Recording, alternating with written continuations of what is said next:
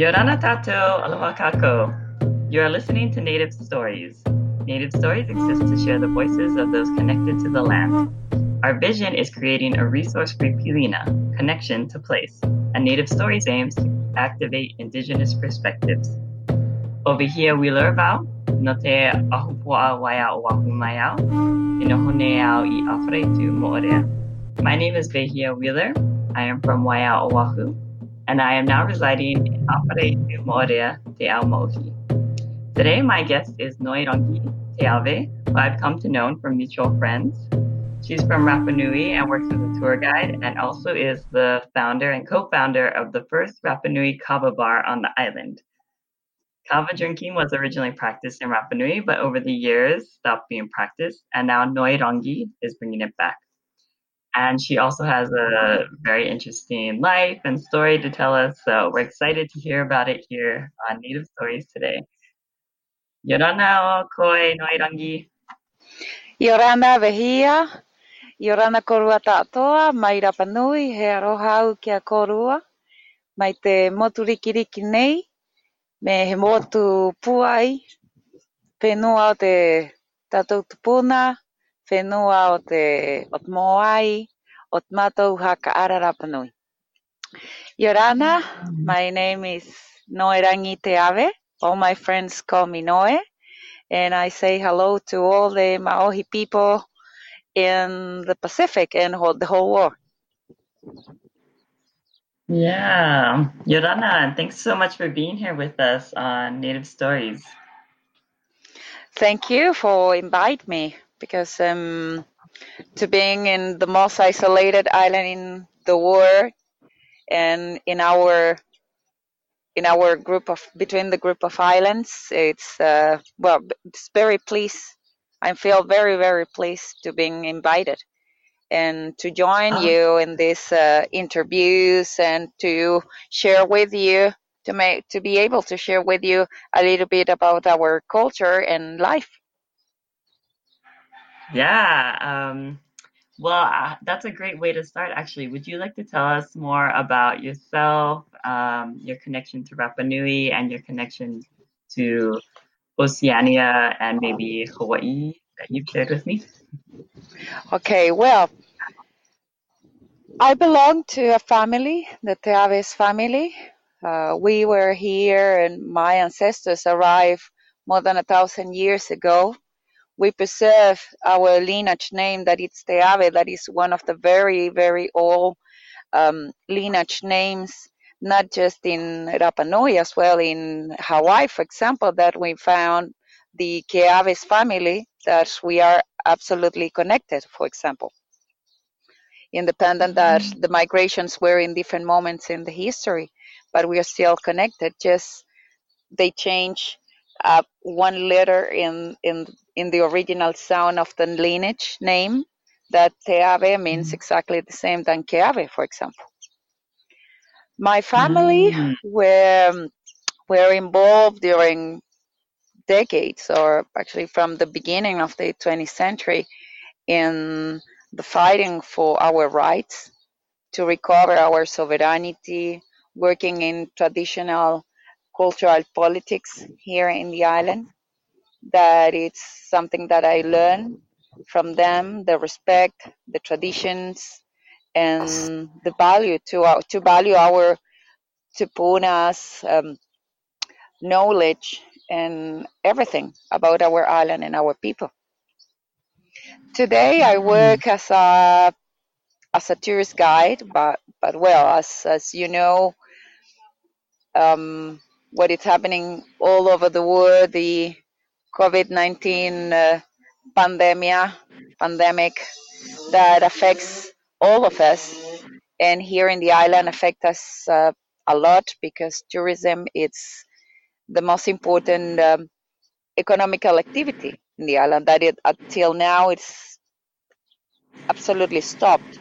We don't have planes coming, no visitors, nothing yet, until exists a vaccine or something like that make us feel a bit more safe. Because fortunately in the island we are absolutely COVID free. that it's good for Mm. us, but make us in that way more vulnerable. But as a guide today, I'm working with a group of 20 other people who works as guides as well in a project, in different projects to create a different view and activities in relation to support the tourism in a in a new global situation, as for example creating um, a kinds of virtual tours, webinars, art, uh, develop projects, working with the childrens here, um, bringing our people, the community people, to visit the different archaeological sites and things like that. For example, on the way to improve tourism, but today not just as something for the visitors, but as well today as something for the community. As well, Yeah. I have opened and bring back a very important tradition over the Pacific that it's the use of kava. I have the first and the unique until now kava bar in the island. On the way to recover this use and cultural purpose of the kava, a part of being, of course, something more related with recreation and things like that. Mm. Yeah, that sounds so great. As you were saying, yes, we know throughout the Pacific and the world that COVID has definitely affected us, especially as we are islands heavily reliant on tourism. But it's interesting to hear about the way that you guys are creating projects for your community and maybe for visitors, throughout. Yes, exactly, because most of the times, or that is something that probably happened as well in many other islands that are support economically by tourism. That during decades, uh, tourism activities were always focused to the visitors but never necessarily includes the community, except for the people that directly work in that, as guides, for example, or artisans, or people who are directly involved in cultural expressions as dancing and things like that.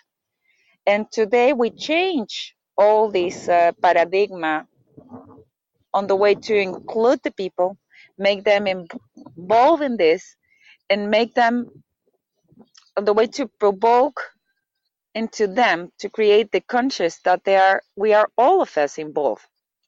Tourism is more than just take your visitors and going to a site and talk about or provide them or give them the information, the specific information about the sites. It's also related with the people, with our whole community. And so, do you, when you're doing tour guides, or your projects with the community, what are the stories that you like to highlight and share with people that you think are the most important about knowing about Rapa Nui? Okay. Well, I came back to the island to live in the island about 5 years ago after being living many years outside. First, I left the island when I was about between 16 to 17 to continue my studies after high school, to join the university and study, there. Then, well, I stay living in Chile. I've been studying, living, working there for many years. Then I've been living in Spain as well, where I've been living and study as well. Then come back 5 years ago because of personal reasons, but finally were, I think, one of the best decisions I ever done. Because from the moment I left the island when I was very young to continue studying, I never came back to live here. But I always dreamed to come back and may improve and help in something related with the development of my community in politics or culture or many other things. Finally, independent of the career I have studied and how I get prepared with different studies, I decide to don't been dedicated on that way and work in something completely different that it's related with tourism as a tourist guide because I love to work with people, and that's something that makes me feel very proud. It's to being an interpreter of our culture and our history on the way to give the people the best experience and a very strong point of view to share with the people, and strong and very proud point of view of our history, and as a Rapa Nui, with a different point of view. Then over the time I had the idea to introduce the kava with my boyfriend, that he was living in different islands of the Pacific. He's French. He born in Tahiti, and then he been living in New Caledonia and Vanuatu as well, where he knows about the kava, how was the use of kava over there. I always knew about the existence of kava, but the kava was a product that we lost over the time. As happened with many different plants in our island, the kava get extinct as many others. And then the people forgot for complete the use of this so important plant in our traditions. But something that we kept were the concept of the kava and the word kava in many different language concepts in our language that were related with the use of the kava and the effects that the kava produce. That actually it's a very interesting resource to recover, because that shows that the kava were used by our ancestors, independent that finally the plant disappeared in the island. And then with this project, more than just a small business, as well have a cultural background, that it's to bring something that we're part of our culture, to reintroduce the use of that with all the positive effects that the kava have, more than just the cultural stuff. And we are, me and my partner, on that way. We opened our bar in January this year, but with the pandemic situation, we closed our kava bar for many months, and we had opened about 10 days ago already. And we are in the process to introduce the kava to the people, to let them know what it is, to share with them the experience and all the beautiful effects that the kava may bring us. Yeah, that's beautiful. Can you share with our listeners the history of kava in your island and when it would be used, for example, ceremonial purposes or casual purposes, and then its positive effects that you've spoken a little bit about? As probably the use of kava in our island were very similar than the other motus, like something with a ceremonial purposes, with a lot of respect, used on the way to prepare the people for very special traditional meetings, as with a sacred purpose. And then as well, of course, the effects that the kava produce, massive relax effect, how that affects your emotions, your spiritual healing as well.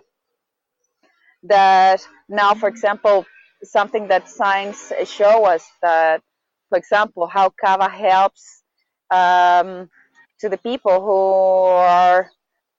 um, who are, don't want, for example, to consume drugs or alcohol anymore, and how that helps, for example, the people in that process.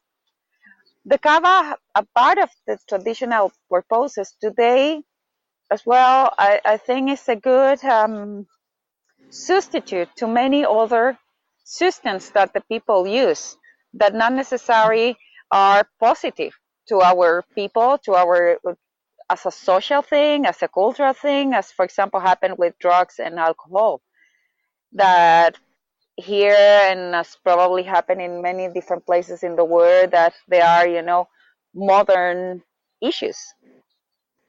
Yes, yes, exactly. And so, do you find that the local population has been open to kava, that they've been receptive to this and they want to learn about this, or that they know maybe already about it?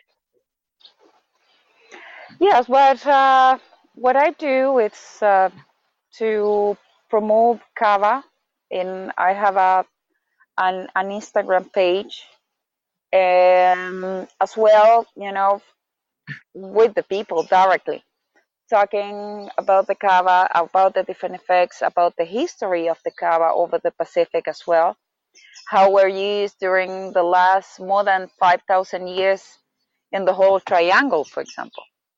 That makes the people here in the island, makes them, very surprised, because they haven't heard about kava probably during the last 200 years or more, except for the words that we found in our language that are still there.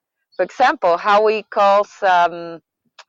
make a difference between the water that you may drink, that we call vai mangaro. That mangaro means that is something very soft when you drink, and we call, for example, the seawater by cava, and it's because of the what you feel when you drink it. That it's not not bitter, but not nice when you drink it. That is, something that unfortunately the cava have. That it's not the best taste in the world, But for example, words like that, or how we call the smell of some areas in the body as cava, because the cava, when you put some liquid on part of your, in a surface, small surface of your skin, for example, the smell is very similar to the smell of a body. Or kavahaha, that means when you have your throat, or you feel your throat dry, like when you drink kava, you feel the effects that they get, like it works like a very soft uh, anesthetic in your throat. Well, that um, sensation, or what does someone feel when you drink, or before that, we call that kavahaha. And then the word is present. Our ancestors never forgot the word and the concepts related with the kava, but they forgot the plant and they forgot the use until I reintroduced that about a year ago. And it's working very Ah, good. that's so The wonderful. people, yeah, the people little by little are, you know about the kava. They became little by little more and more fans because of the very nice effect. But it's something that I note. It's how women's, Rapa Nui women's, are more agree to try, for example, than men's. Mm. That that surprised me a lot. How women's are more open to try the kava, and after try, to come back and keep drinking, a couple of times per week. It's incredible, but women's were absolutely wide open to try it, to accept and introduce the kava as something, as a common product to use, more than once a week than men's. Yes, And that was something that surprised me a lot. that's very interesting. But it's good that you guys are there and having these conversations with people and reviving this cultural aspect of your culture. Even if maybe the men are not used to it right now, maybe next year, 2 years from now, it'll be everywhere. Yes, absolutely, because it's something new, and like people don't know about it too much, or deeply. Um Became more difficult, but I think it's just a thing of time. Over the time, the people will accept, will try, and finally experiment the effects of the kava. Yeah, and actually, I just want to speak a little bit about kava here in Tahiti. That we also do not practice it in ceremonial purposes, other than very few people do, and so it is actually illegal by French law to drink it. I know. Yeah, and so even if people like Rapa Nui people are coming here, they're not necessarily. Yeah, fortunately in Chile, kava is legal because during many years, a Chilean drugstore, brings many products from GNC that they sell kava in couples, as a supplement, and then in that way, kava is considered legal in Chile because the our FDA, or Chilean FDA, accept all the chemical facts of the kava and do not consider kava as a drug, or something not good for the body or whatever, as happened in many other places. Because I know France have a regulation that they don't accept the use of kava because they consider it almost as a drug. And it happened in many other countries in Europe too. But fortunately, like in the United States, it's considered illegal, and as as a food supplement in Chile, they accept that regulation and allowed to to serve and sell cava in the country. And like we are under the Chilean regulations, it's absolutely allowed here. Well, that's good, and it should be um, and I think it should be in Tahiti for our own selves and for our own culture, and that we should be able to do our cultural practices. And so, can you tell us a little bit more about your projects that you do with the community, with children in Rapa Nui, and any stories that you guys put uh, in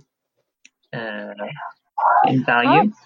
as I told you before, I'm working with a group of guides, tourism guides, that we are, most of us Rapa Nui. There are a few who are not, who are Chileans who've been living here and they are married with Rapa Nui people or living here for more than 20 years, who are involved in tourism as me. And because of the pandemic situation, we develop different kinds of projects to work with the community. And one of our best clients today, but not as clients, as people that participate with us, are the children in our community. During many, many months, the schools were closed. And what we have done were create different modules to teach the children about different things related with our cultures, bring them to the different archaeological sites, for example, talks about archaeological, anthropological topics, but on the way that make history and all these scientific and historical stuff more easier for them to understand. We try to involve them in the things related with tourism on the way to give them a different point of view, to make them understand how they are part of all this cultural industry too, to learn them about different things that were happening in the island apart of just the activity of tour agencies. Bring them to farms and to show how the farmers work and how they were, for example, develop different products like using different fruits, or how they introduce traditional um, agriculture with new techniques and things like that, or how, for example, the honey and bees culture get introduced in the island, how important it is, and in that way, creating, we're still trying to find different different ways to keep the people, the community, and children connect with our culture. One something that it was very interesting that we have done were, for example, to recover information from different artists, different singers, musicians, who were not exactly the most famous or the ones who have, who are in who have CDs or who have produced many things, but who are people who finally are alive treasures of our culture. We introduce these people into our, for example, excursions, to talk a little bit with them, to give them the opportunity to talk with the children, to learn them, something, to share, with people that, for example, musicians who were in some way not lost, but forgot or hide during many years because they were not necessarily the most famous, for example, but doesn't mean that they were not interesting or they didn't have, something important to give or to share with us. We are still on the way to found different ways to continue with this, with all this work, because independent of the COVID situation in the island, no tourism, we need to find all the ways to survive with this activity, but also to keep the moral and the spirit of the people and the children's high, not just related with just go on the beach or play, as well to improve on them ideas, improve on the way they respect the culture and the way that how they respect the people, how they make recover the value to the people, as a community and not just as an attraction. Yes, yes. I totally see what you're saying. In terms of forming an identity that they understand, that they can be proud of, that they can share with themselves and their families. Yeah, it's super important. And for example, any of these archaeological sites, can you tell us about any of them? For example, the history of the Moai on your island, because those are things that are a big part of your history. And as I've been there, they're found quite a bit around the island. And so could you share some history about any Moai or any archaeological sites that you think would be interesting to our listeners? Well, in the island, we have today, in the world exist about 1,045 moais. Just in the island, we have about 1,030.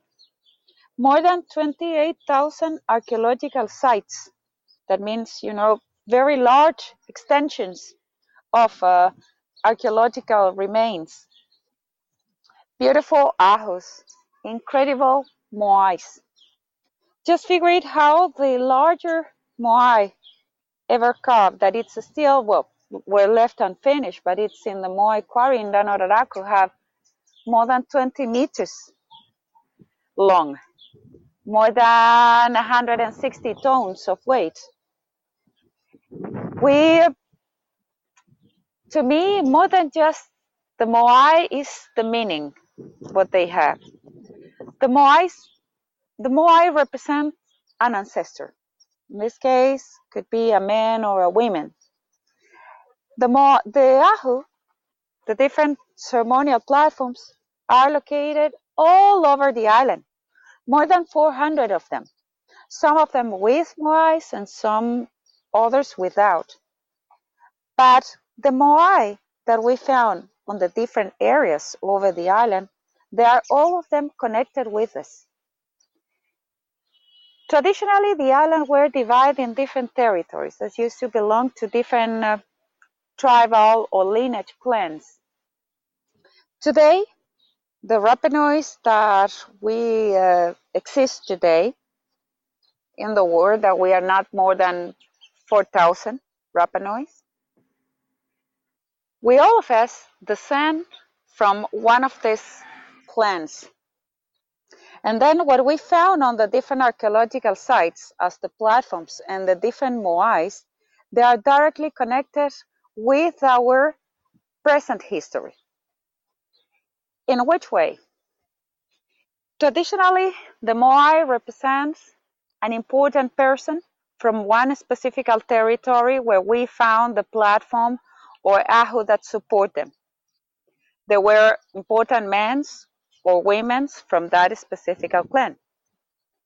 Today, we may identify the different families that originally belongs to those territories, and that means that the people that exist today, they are descendants of those specific people who were represented on those statues. And then our connection, it's with the past, is present, is today. We are directly connected with the archaeological sites. We are directly connected with the moai. There are many things that we lost over the time with the almost extinction of our people at the between the end of the 19th century to the beginning of the 20th century, when there were just 200 survivors from the ones that all the Rapanois that we exist today, we descend from them. And in that way, our connection with the sites, our connection with the statues is something real, alive, and present today. We may identify where we belong. We may identify where all the people belongs. We still respect the spirits and akuakus who are the protectors of the different territories. We talk about it. We dream with them. And it's something that is collective, that we share between all of us, independent that we belong to different families. We may talk about it. We respect that. And that is something that, independent that all the things that we lost over the time, something that we try to preserve is our identity related with that connection. A connection that, thanks to our ancestors, our closer ancestors, as our grandparents, great-grandparents, or great-great-grandparents, that were strong enough to preserve all this knowledge, independent that all the things that they had experienced, like, for example, to get adapt to a new culture, to a new language, new religion. They preserve all this knowledge in private, inside of them, inside the houses, our language, our beliefs, the name of our spirits, and things like that, and then trespass all that over generations, or at least is what I live in my family, what I learned from them, from my grandfather, from my great grandmother, and how I learned all the history that were related with my family, and how they learned me as well the history of the other families, on the way to know who I were inside the society, but as well on the way to understand how to respect the others. And that is something that today I feel that there's a lot of people who are in that way.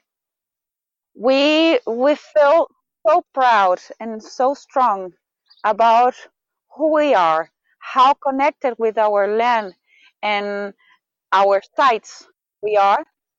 That is what we trespass or try to trespass every day to younger generations with the music, with the visits to the different sites, talking about the culture, talking between the women's, sharing with Kava, doing, many things on the way to preserve our identity, to preserve the strongness over the time. That is what finally make us Rapa Nui, make us Yes. So Maohi. that's a great way to look at our identity and our responsibilities and what we want to see for our communities.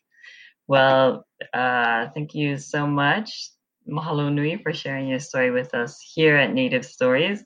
We'll just end it at that since it's such a positive last thought. And to all our listeners out there, if you all want to further connect with us, please follow us on Facebook. Search Native Stories for daily updates on Native Kaimea or things. Please download our mobile app and listen to us on all streaming podcast outlets. Just search Native Stories.